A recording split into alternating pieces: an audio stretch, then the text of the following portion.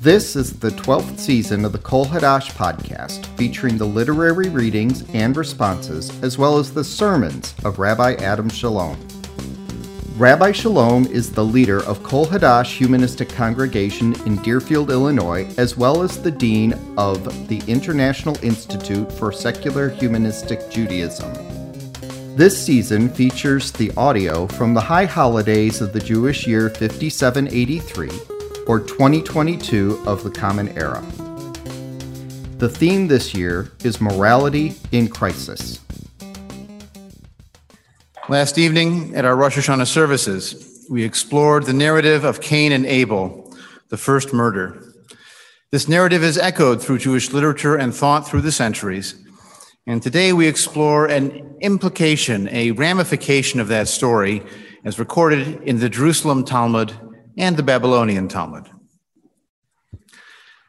How does one instill fear in witnesses in capital cases?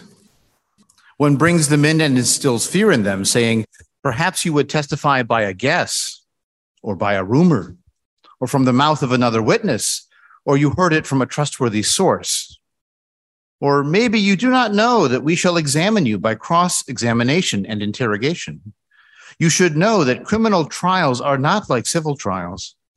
In civil trials, a bad witness pays money and is forgiven.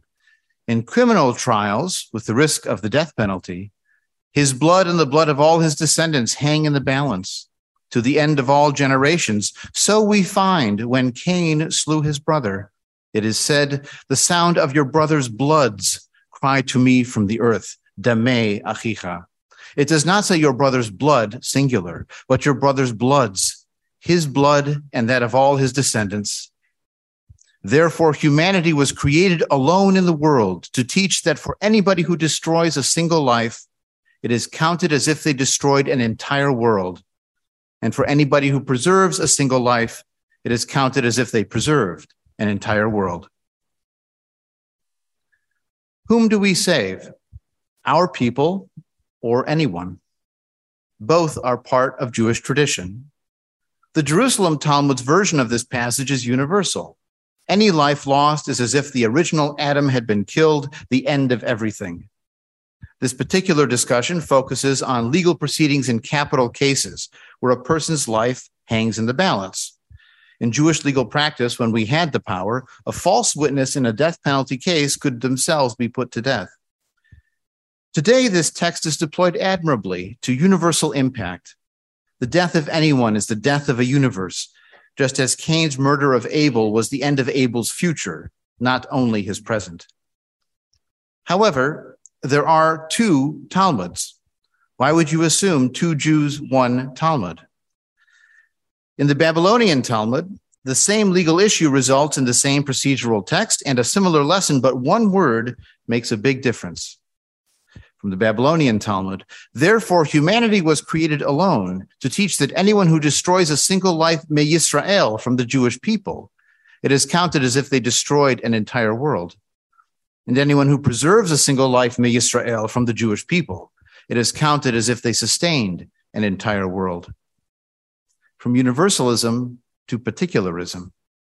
Both the Babylonian and Jerusalem Talmuds have ancient manuscripts to justify their versions, and it is hard to know which was the original.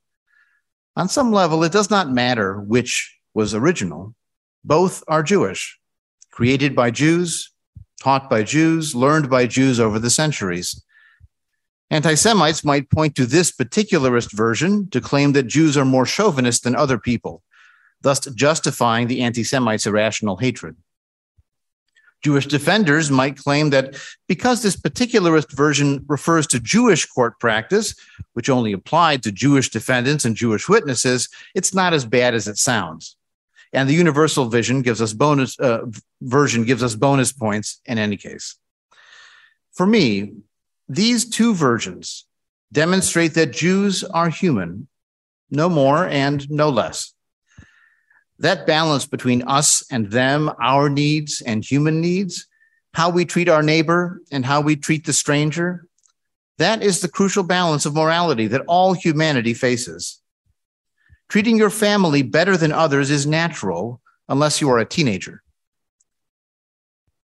truly treating the other as you would be treated, that requires moral training.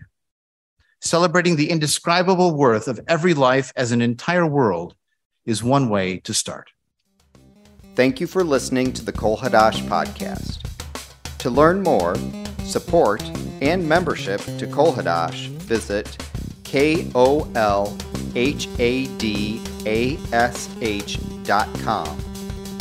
To learn more about secular humanistic Judaism, visit shj.org.